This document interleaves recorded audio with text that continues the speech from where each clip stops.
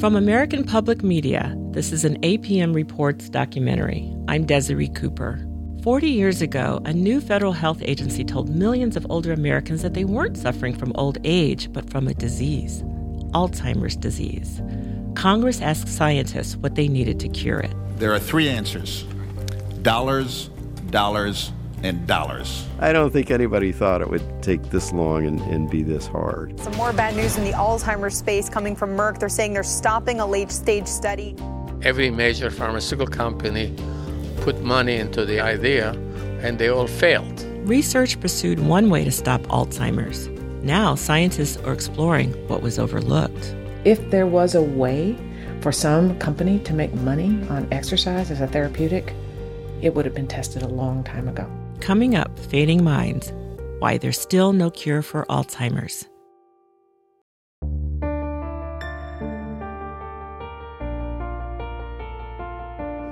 I know my hands are cold. Come on. Can you get up? That's the sound of me trying to move my 85-year-old mother from a chair in her living room. My mom has suffered from Alzheimer's disease for 15 years. Yeah? All right, come on. The memory of her is being replaced by the reality of her now. And so it's hard for me to go back and remember the vibrant person that raised me. We're going to come. Okay. I got your hand so you can focus. Oh. My name is Desiree Cooper, and I'm a journalist and writer. It's not just my mom. My dad has been diagnosed with Alzheimer's too. How old did you turn on your birthday? I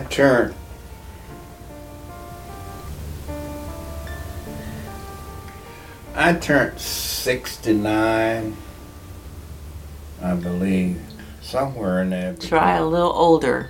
69 and 79. 85.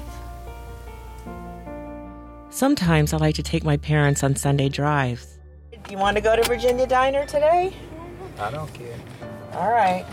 I don't know how to get to the Virginia Diner. You got to go to Waverly. I got to go to Waverly, okay. Do you know how to get to Waverly? Sometimes. Well, is this going to be one of the times that you know when to go? Yeah. My mom still laughs along at the conversations, but she doesn't talk much anymore. She sits in the back seat, staring out of the window. And you're with her all of, 2 hours a week? No, I live with you. Huh? I live with you. I'm with you 24/7. When? Every day. I've been living with you for almost 3 years now. Oh, Lord. You don't believe me? No. What about that room in the back? What about it? Have you noticed that it's like where I live? Where I sleep every night? No, I didn't notice that. Oh, 3 years. So you just snuck in, huh? I don't know if you could call it sneaking in when you see me all day, every day for 3 years. I don't believe that. I fix all of your meals. I put Mom to bed every night. How can you do that and I not know it? I don't know. I'm not complaining. I'm just surprised. I know. Oh, that conversation was such a gut punch. I've given up a lot to care for my parents. I moved from Detroit to Virginia to live with them. I went from being a professional journalist and radio host to an isolated caregiver in a town where I have no roots. And they didn't understand why I was suddenly usurping their autonomy, taking over the bills, the lawn, the kitchen, the car keys. It's really been hard for all of us. There are no medications to reverse my parents' decline. At best, the few existing drugs for Alzheimer's prolong the stage that they're in for a few months. It seems pointless, especially given the side effects. I've been hearing on the news for years that scientists thought they'd come up with something better, some promising new lead. New research has just been published about a drug which could slow the pace of brain decline in people who have Alzheimer's. The final step before FDA approval. If it works, it could add years to patients' lives and mean they'll be able to live at home longer. So why hasn't anything worked? Why are so many families in the same situation that we're in? Why isn't there a treatment for Alzheimer's? My former radio colleagues at American Public Media have been working to find an answer to that question. The documentary team there, APM Reports, produced this story, Fading Minds, Why There's Still No Cure for Alzheimer's. Here's reporter Maya Beckstrom. I've spent the past year looking for an answer to that question. Why don't we have a cure for Alzheimer's? The obvious answer is that developing an Alzheimer's drug has been harder than scientists expected, and that's true. But another answer is that researchers got focused on one approach, one idea about what causes dementia that dominated the field for decades and hasn't paid off. I want to tell you how that happened, and then I want to tell you about how the failure to develop a drug is finally opening the door to other ideas about how to slow dementia, ideas that could be as effective as any new drug. For me, this story starts in my grandmother's kitchen on a farm in southern Minnesota. We were making chicken soup, and I asked her for a ladle. She pulled out a slotted spoon. I thought she was joking, and I laughed, and she looked down at the spoon. She was so embarrassed and puzzled, and I realized that something was wrong. Grandma's mind wasn't working. When I was growing up, no one would have said their grandmother had Alzheimer's. Senile was the word we used, and nobody thought it might be possible to stop senility. It was just part of getting old. But in the 1970s, a psychiatrist and gerontologist named Robert Butler started to challenge that assumption. Because one of the glories of human existence is the potential now to grow old and to enjoy the richness and the rich possibilities of an extended and happy later years. Thank you for your attention. Butler won the Pulitzer Prize in 1976 for his book, Why Survive? Being Old in America. He coined the term ageism. That same year, Butler got a chance to turn his ideas into federal policy. He was named director of a new agency within the National Institutes of Health called the National Institute on Aging. He was a great spokesperson. He was a cheerleader for aging, partly because of his life experiences. Butler died in 2010. This is Zaven Khachaturian, who worked with him at the NIA. He was brought up by his grandparents in a chicken farm in New Jersey, and he developed a great love for his grandparents. And that love for older individuals had an indelible thing on his psyche. Khachaturian and Butler wanted to get scientists interested in studying the reasons some people develop thinking and memory problems as they age, while others do not. Aging research was a backwater, but Butler had an idea for bringing new attention to the field. He was intrigued by new research some scientists were doing on an old, obscure disease. Alzheimer's disease was first described in 1906 by a German psychiatrist named Alois Alzheimer. He wrote a case study of a woman who developed senility young, at age 51. She died in a mental hospital. When Dr. Alzheimer looked at slices of her brain under a microscope, he saw mysterious blobs of protein plaque. Inside the destroyed neurons, he spotted tangles of tough, thready stuff. These plaques and tangles became the hallmarks of the disease named after him. For the next 70 years, Alzheimer's disease was only diagnosed in people under age 65. But in the 1970s, a handful of researchers started to question that age limit. When they autopsied older people with senility, they often, but not always, found the same plaques and tangles that Dr. Alzheimer described. They said that perhaps half of senility was really Alzheimer's disease. That suggested millions of people didn't have an inevitable condition caused by aging. They had a disease, and Butler picked up this argument. It's an extraordinarily common disease. Butler believed if scientists really dug into Alzheimer's, they'd crack it. He reflected the optimism of mid-20th century America. Modern medicine was on a winning streak. I would argue that Alzheimer's disease is the polio of geriatrics, and that the nursing home is the iron lung of geriatrics. And just as we no longer hear the thump-thump of the iron lung in the spring, and parents are no longer scared about their kids going into swimming pools because we no longer have polio, so too I think the day will come when we will no longer have Alzheimer's disease. Butler's decision to call senile dementia Alzheimer's was as much political as scientific. He knew that he could attract credibility, public support, and money to the NIA by embracing a terrifying disease. In order to bring funding to the NIA, the headline was Alzheimer's. Zaven Khachaturian. And we defined it very broadly. It was just a linguistic kind of a thing rather than a clear-cut medical diagnostic sorting out. This expanded definition of Alzheimer's would eventually have huge consequences for what researchers would study.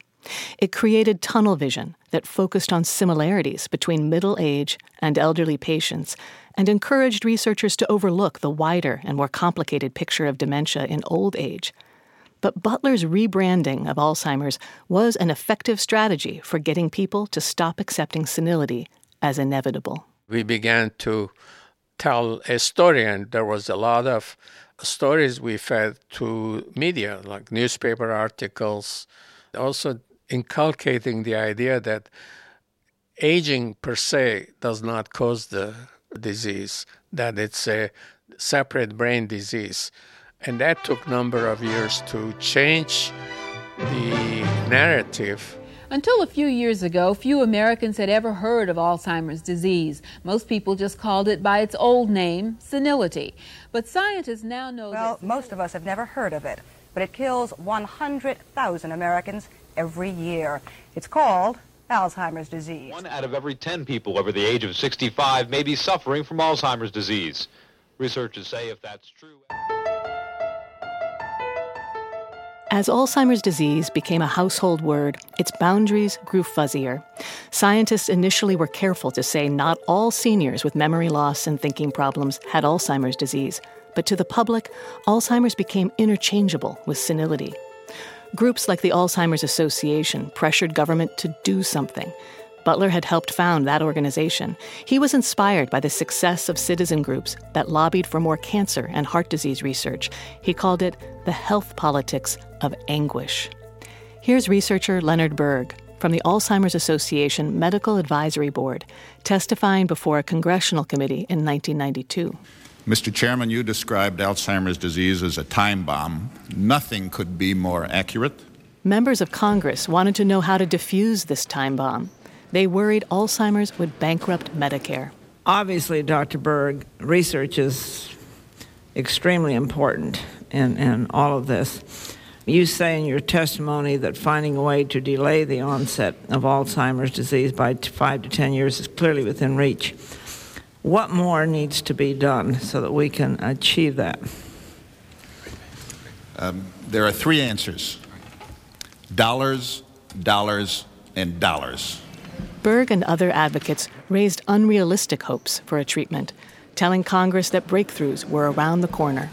I would say there will be a reasonable expectation in the next 5 to 10 years of some major impact. This was nearly 30 years ago.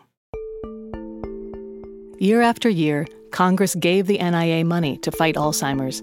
By 1990, enough to fund 15 Alzheimer's research centers at major universities. Aging research was no longer a backwater, and the labs got busy. Looking over old studies, I was amazed at the many ideas scientists explored, searching for what causes Alzheimer's. Missing neurotransmitters, inflammation, aluminum, not enough glucose, estrogen.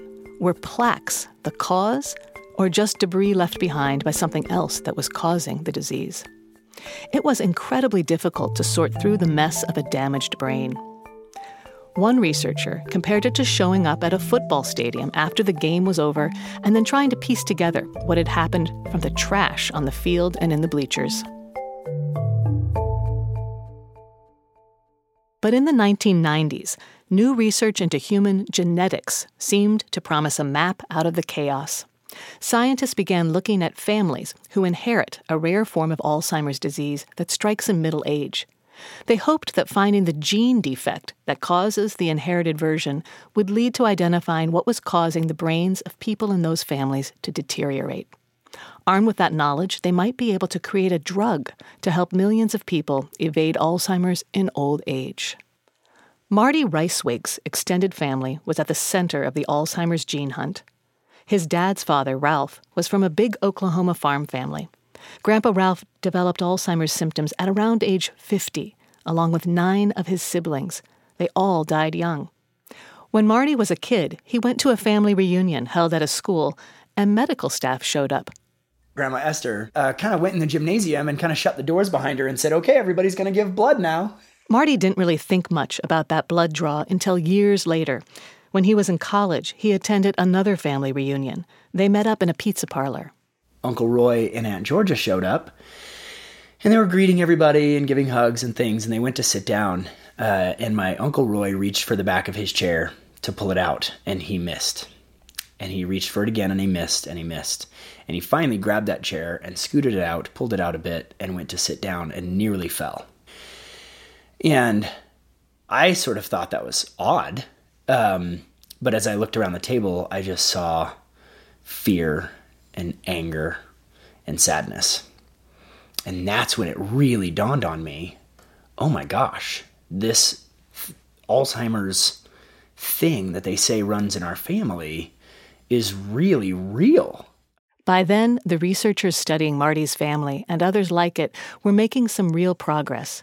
In the 1990s, the blood samples led researchers to discover the genetic mutations that cause early-onset Alzheimer's. It was a huge breakthrough. The paper about the first mutation was one of the most cited in 1991. But knowing what was wrong still hadn't led to a cure. There was still no treatment for Uncle Roy or anyone else in the family who carried the gene defect. Marty had brought his girlfriend, Jacqueline, to that reunion at the pizza place. That night, the two of them took a walk. And about halfway through the walk, I stopped and I grabbed both hands and looked her right in the face. And I just said, if you want out, we're not engaged or married or anything. If you want out, I understand. And without skipping a beat, she said, I'd rather have 30 good years with you than a lifetime with anybody else.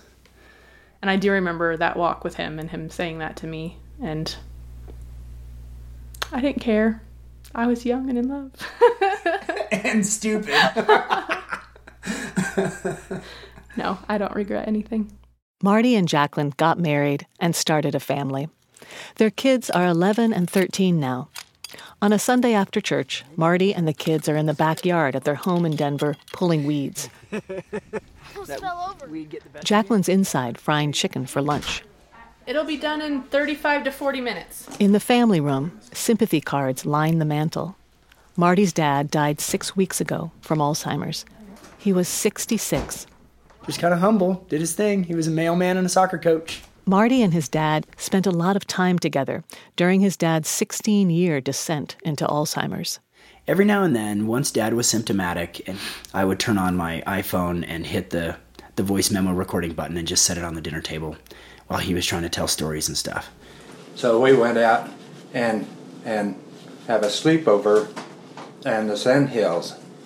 And that's where I had my first cigar. A Swisher Sweet. I was just recording the progression of the disease. My worst remembrance. Memory? Yeah. Can you envision if you see a old pickup that has this... And just listening back and wishing he could tell that story better. Marty's children didn't know their grandfather while he was well. Marty's 13-year-old daughter, Rhea, joins the conversation. He asks her what she remembers about her grandpa and if she worries about the Alzheimer's in their family. I have a few memories from when he wasn't as sick. Usually I just remember from when he was already in the nursing home. I'm kind of curious, how often do you think about it or worry about it for me?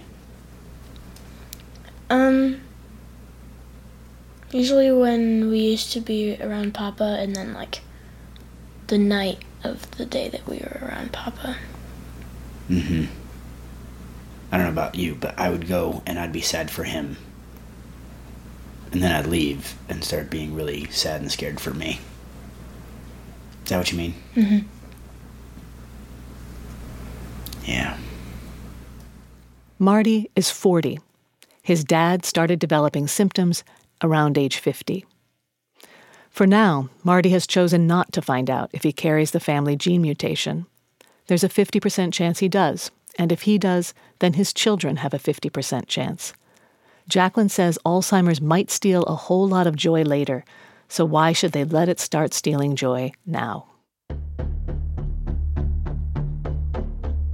The genetic discoveries from families like the Ricewigs had huge implications for Alzheimer's research. Different families had different mutations, but they all seemed to speed up the accumulation of a protein chunk called amyloid beta.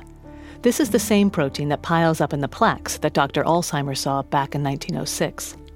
This seemed like proof that the plaques caused Alzheimer's. Suddenly, pharmaceutical companies thought they had a specific thing they could attack with a drug. That would be what we call the target. That target became the focus of Eric Siemers' career.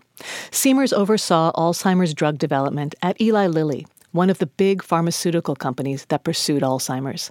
He retired in 2017. Siemers was drawn to Eli Lilly in 1998 by a sense of possibility that Alzheimer's research was onto something. I just had this thought that this is very cool. This is where the solutions are going to come from.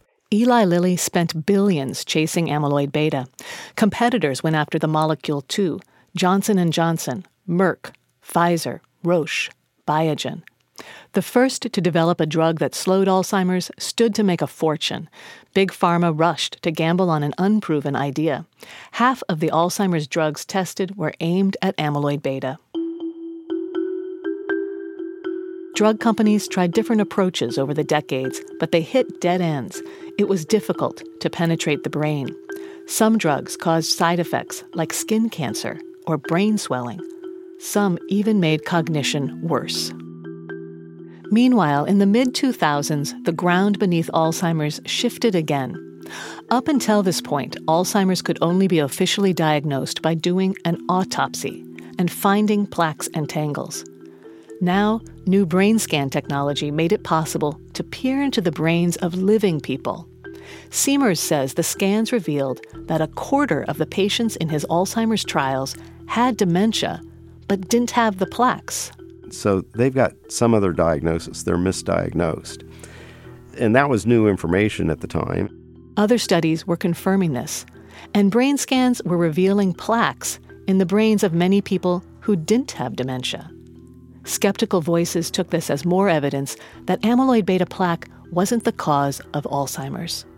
But many researchers still thought an amyloid drug could work on people with mild symptoms.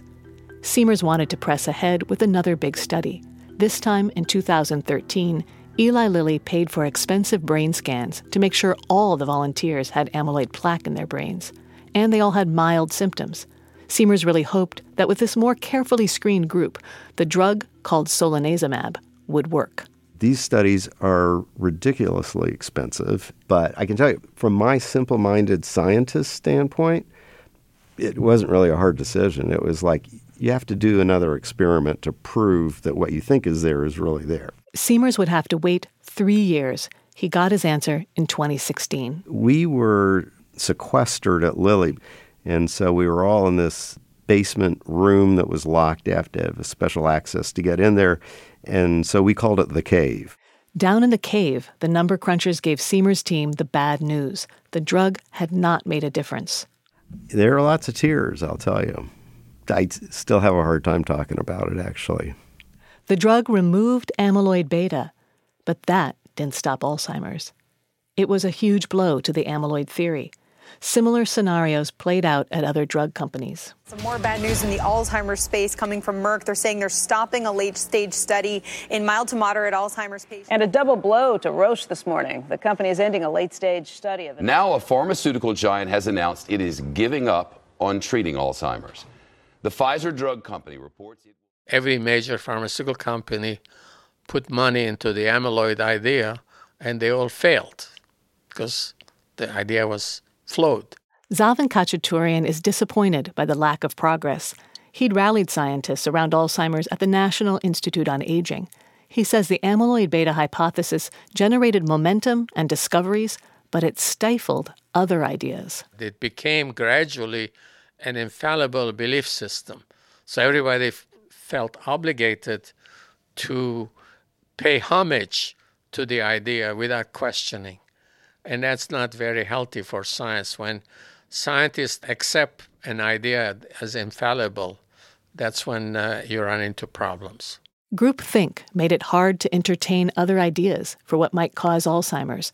Critics say the focus on one molecule starved alternative approaches of research money and study volunteers, maybe approaches that could have led to a treatment. Still, the field is not giving up on amyloid beta. Champions like Siemers say abandoning it now would be a tragedy for patients. He thinks an amyloid beta drug could still work. I mean, Apollo 1 didn't land on the moon. And one of the things about Alzheimer's research right now is, we don't know which Apollo it's going to be. I mean, maybe we're at Apollo 6 or 7 right now, something like that. But we'll get one there, but you have to essentially learn from your mistakes, or every time you go just a little bit closer.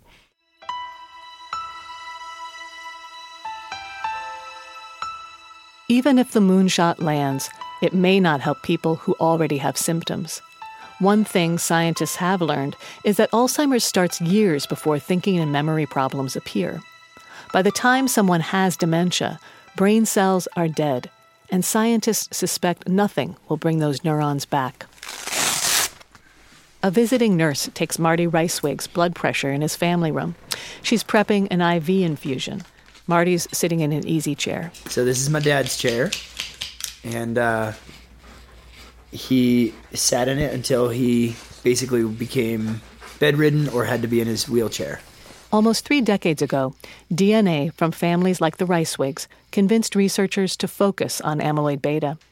Now these same families are a final testing ground of the amyloid hypothesis.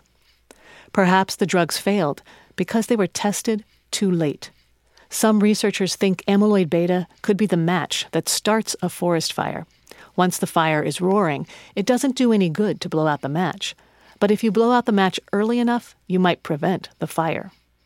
So the National Institute on Aging is funding studies to test drugs in those older people who have amyloid but don't have dementia symptoms, and in younger people like Marty, who might carry a mutation.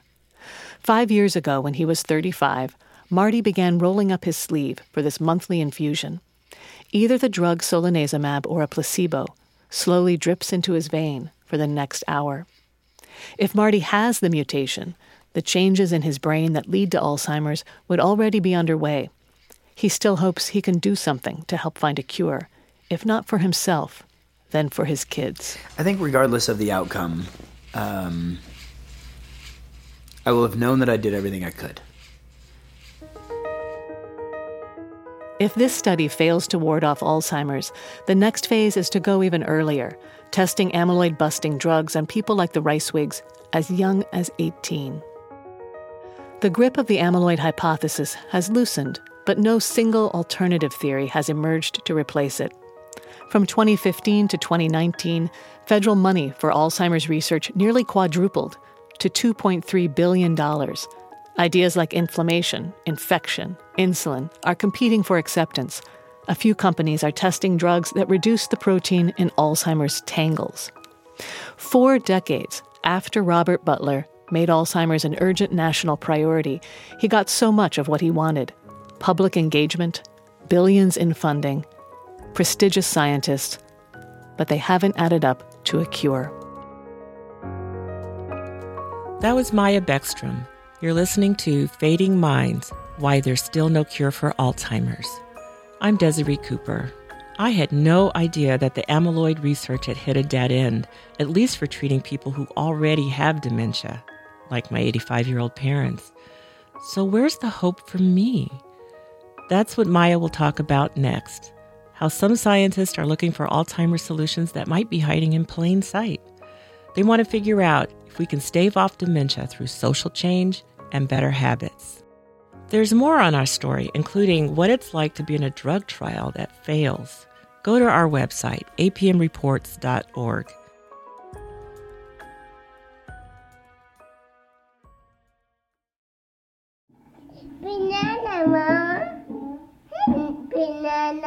That's me at age 2 talking with my parents. Our family was living in Japan. It was the early 1960s. My dad was stationed there in the Air Force. Why? Aren't you ready to go night-night? When I listen to old recordings or see old photos of my parents, I wonder if there are clues about what led them to get dementia years later. I see my dad in his Air Force uniform. He worked on a flight line. Did his exposure to jet fuel affect his brain? I see my mother, so proud of her homemaking. She kept house like a black June cleaver. Was it her constant exposure to household products? Or maybe it goes back farther. Maybe it has to do with their childhood poverty growing up in the Jim Crow South. Reporter Maya Beckstrom found that some researchers are asking exactly those sorts of questions. What's going on in people's lives that might raise their risk of dementia? What could I be doing now that could help me escape that fate? Maya spent time with 3 researchers who are trying to find ways to avoid dementia by changing the way we live our lives. One of the researchers whose work intrigued me is a professor at Columbia University. My name is Jennifer Manley. I'm a neuropsychologist, and I study inequalities in brain health and dementia and Alzheimer's disease. Manley didn't start out interested in dementia. Back in the 1990s, she was studying cultural bias in psychological tests, like intelligence tests. Her curiosity led her to Columbia, where researchers were following thousands of elders in mostly Black and Caribbean Hispanic neighborhoods in Upper Manhattan. They were giving these elders cognitive tests frequently to see who developed dementia. And just after Manley arrived at the university, the researchers made a surprising discovery. They were finding that African Americans and Hispanics were at higher risk for developing Alzheimer's disease. In fact, African Americans were twice as likely as white people to be diagnosed with Alzheimer's. This was new information. Most Alzheimer's researchers were studying patients who came through the doors of the Alzheimer's research centers at academic hospitals. These patients were overwhelmingly white, educated, and relatively well off. This made it look like whites were more likely to have dementia. Columbia researchers had gone census tract by census tract, interviewing people from Medicare rolls, and uncovered this difference. At first, Manley was skeptical. She suspected that the Black and Hispanic elders scored lower on cognitive tests, not because they actually had worse thinking and memory problems, but because the tests were biased. So that was my initial thought about why there were higher rates. I had never worked with older adults before. I didn't really know that much about dementia, but I suspected that cultural background affected cognitive tests regardless of age. Manley found there was test bias, but even when she adjusted for it, Black and Hispanic elders were still more impaired. Their memories also declined faster than whites. So then, Manley wanted to know why. She and her colleagues looked at genetics. Did the African ancestry shared by African Americans and many Caribbean Hispanics raise their risk? But it turned out that they were not more likely to have the gene variation that plays the biggest role in old age dementia. To Manley, that left one explanation. Black and Hispanic Americans already suffer higher rates of heart disease, stroke, and diabetes because of life experience. Maybe what was happening in their lives was also causing dementia. It's dismaying. It's depressing. It's worrisome. It's something that, like all health inequalities, are frustrating for me because health inequalities are avoidable. Avoidable if you can figure out what's causing them. To get answers, researchers from Manley's lab have been going on home visits. We're standing outside the door of an apartment on the 27th floor of a high-rise in Harlem. Hi, it's Isabel. I'm from Columbia University with the memory study. I'm here for Miss Pope. Patricia Pope is 70 years old. It's a sweltering day. She's wearing a purple tank top and seems a little tired. Subway trains rumble below her window. It's above ground when it gets right here. This is where it goes underground. Her table is strewn with 17 medication bottles. And they keep giving me this to combat that, and no, don't take that, use this. Pope spends the next 2 hours sitting on the couch with the researcher, answering an exhaustive list of questions. How about problems with memory? For example, learning new information or finding your way home? nearly every day. Broccoli, at least half a cup. Oh, yes, I like broccoli. Okay. Several months or more when your father had no job. He was on disability. Heart disease, vascular disease, cancer. Okay, well, I have high blood pressure. Feeling down, depressed, or hopeless? Would you say none at all? Rare? More than half the day. Pope has had many stressors in her life. She illustrates why it's hard to tease out exactly what plays a role in memory and thinking problems late in life. But when Manley heard interviews like this years ago, a common thread caught her ear. What I found out was that the African Americans who lived here in Washington Heights came from the South, from North Carolina, South Carolina, and Virginia primarily. So they were telling me about their childhood, and it was largely rural. They went to one-room schoolrooms.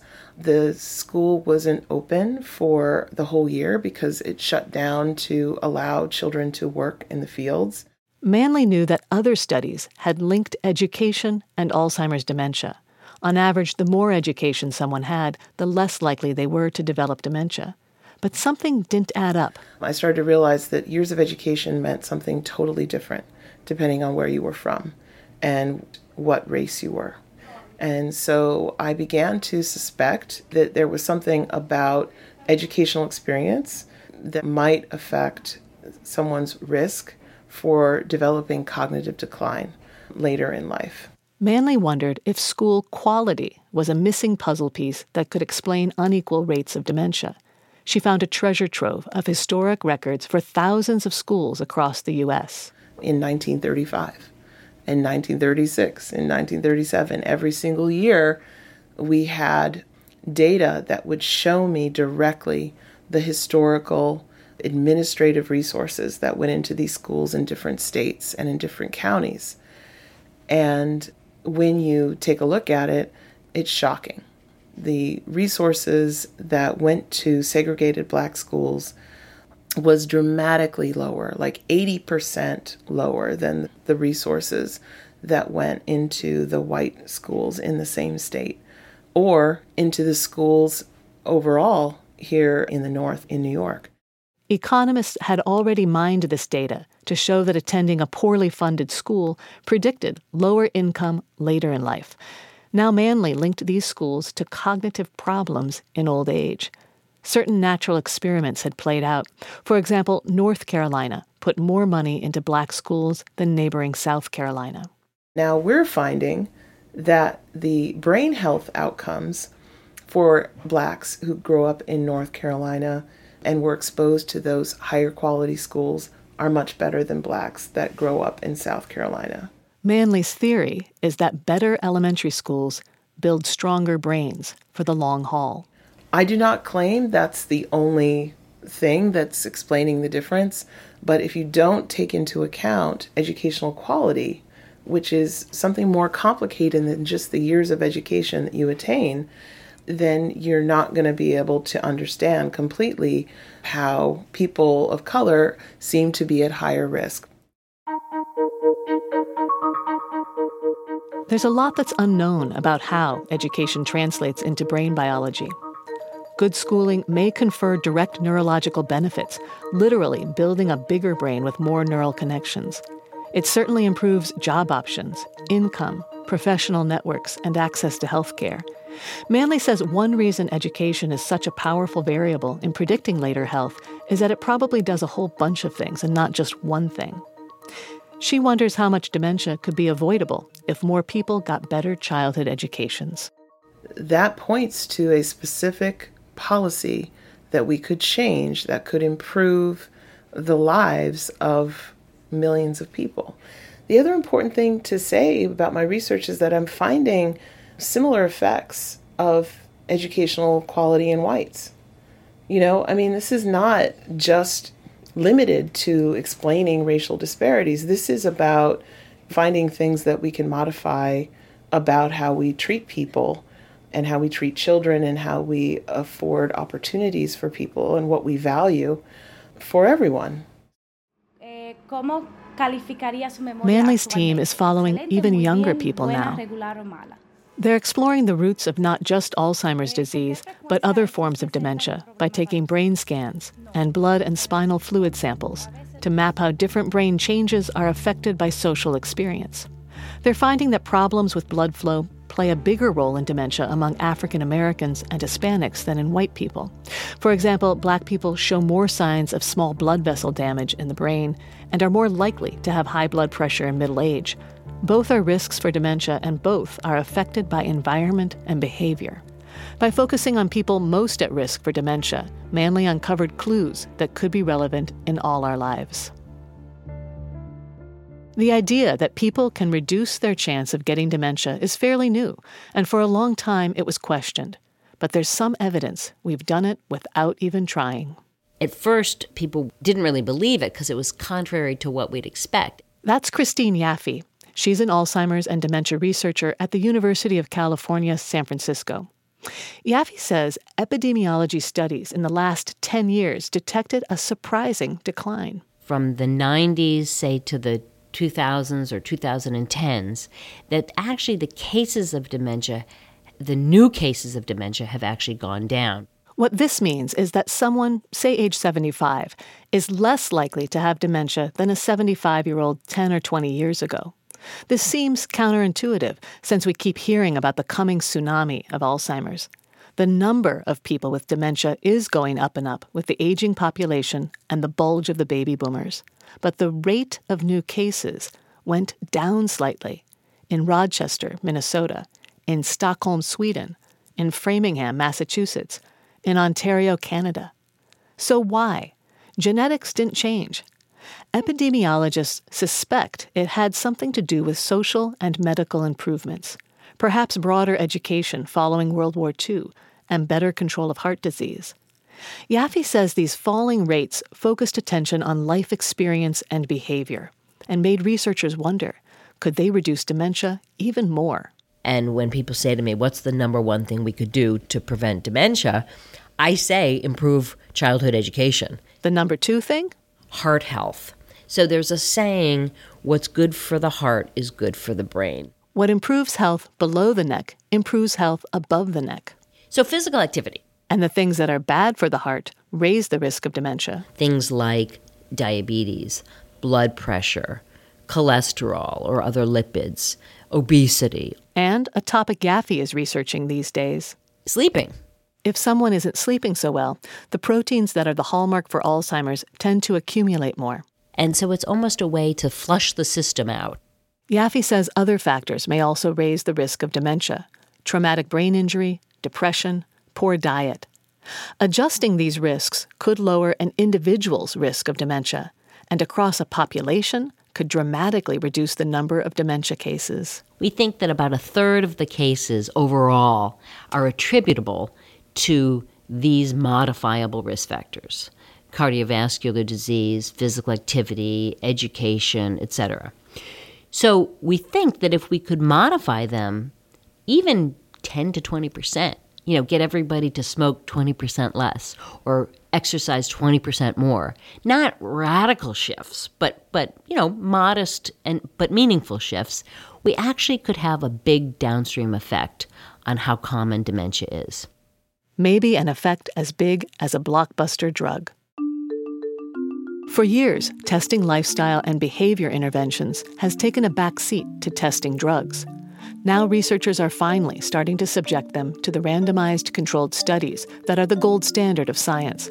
The National Institutes of Health, or NIH, is putting more money into clinical trials that test prevention strategies. In some ways, it's been because the drugs haven't worked out that now finally I think the NIH and others are saying, oh, wait a second, maybe we need to go back and look at this again. Yaffe says some of this more conclusive evidence is beginning to come in.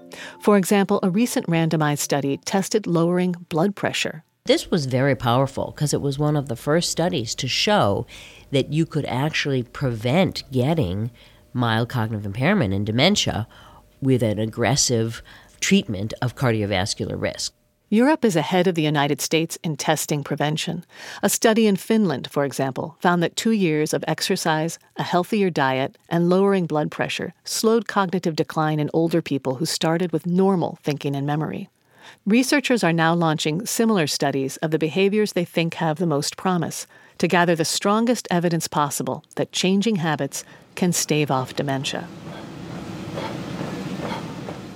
At a YMCA in Madison, Wisconsin, a trainer named Gretchen Gerard is coaching a woman on a treadmill. 5 minutes left till we cool down. That's great. The runner is 80 years old. She's part of an exercise study for seniors with mild thinking and memory problems. They've been randomly assigned to this vigorous aerobic workout or to a gentle stretching class. They exercise 45 minutes, 4 days a week. Trainers keep the volunteers motivated and make sure the aerobic group reaches at least 70% of their maximum heart rate. All right, we are cooling down now. The lead investigator of this national exercise study is Laura Baker. She's a neuropsychologist at Wake Forest School of Medicine in Winston-Salem, North Carolina.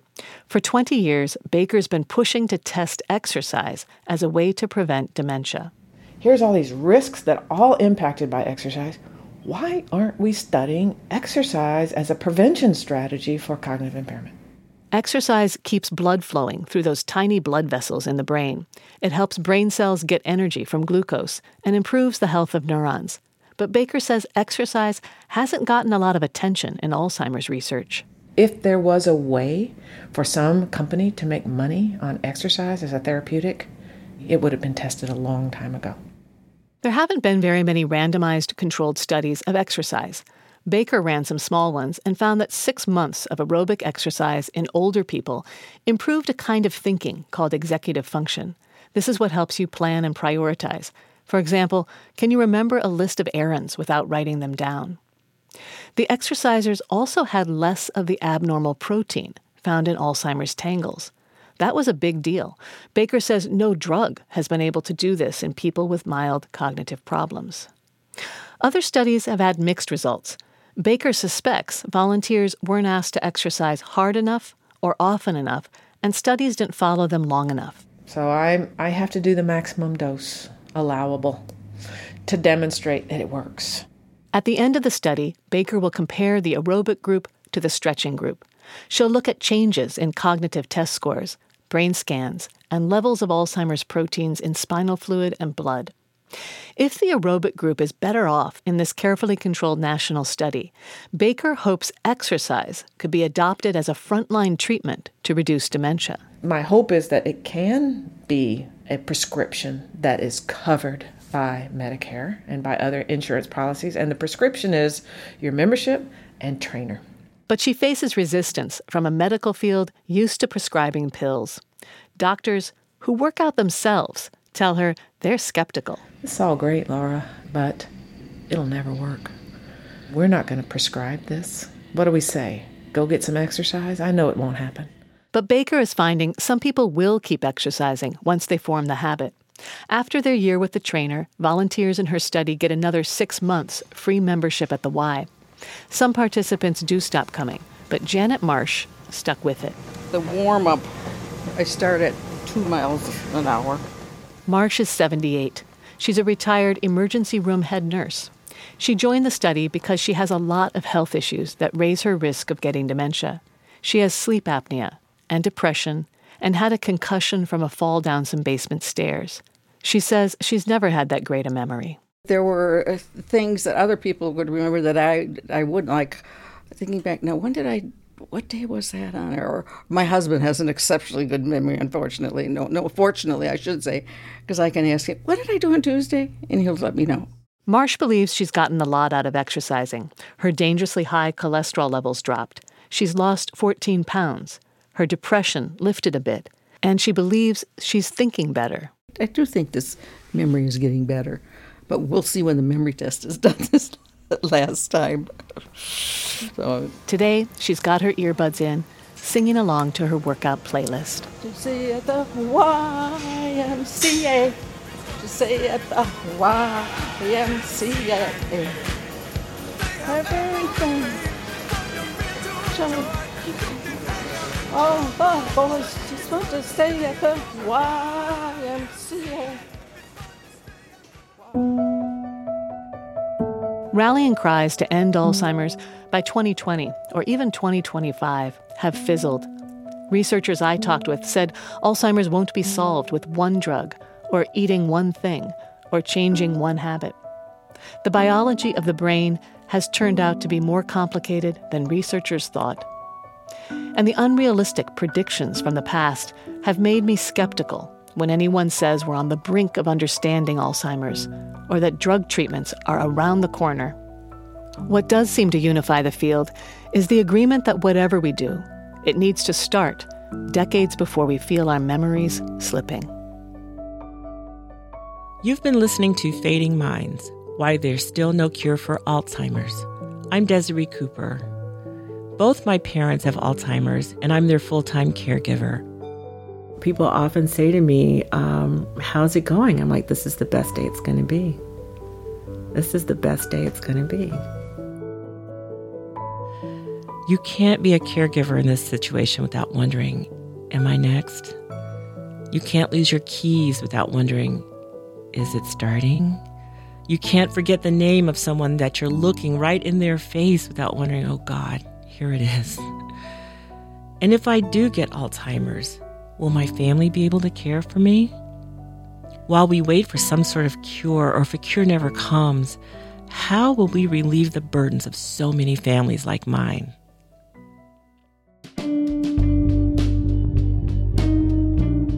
Fading Minds was produced by Maya Beckstrom and Sasha Aslanian, with help from Hina Srivastava and Nikki Pedersen. Our program was edited by Catherine Winter, fact-checker Betsy Towner-Levine, web editor Andy Cruz, mixing by Craig Thorson, music help from Liz Lyon.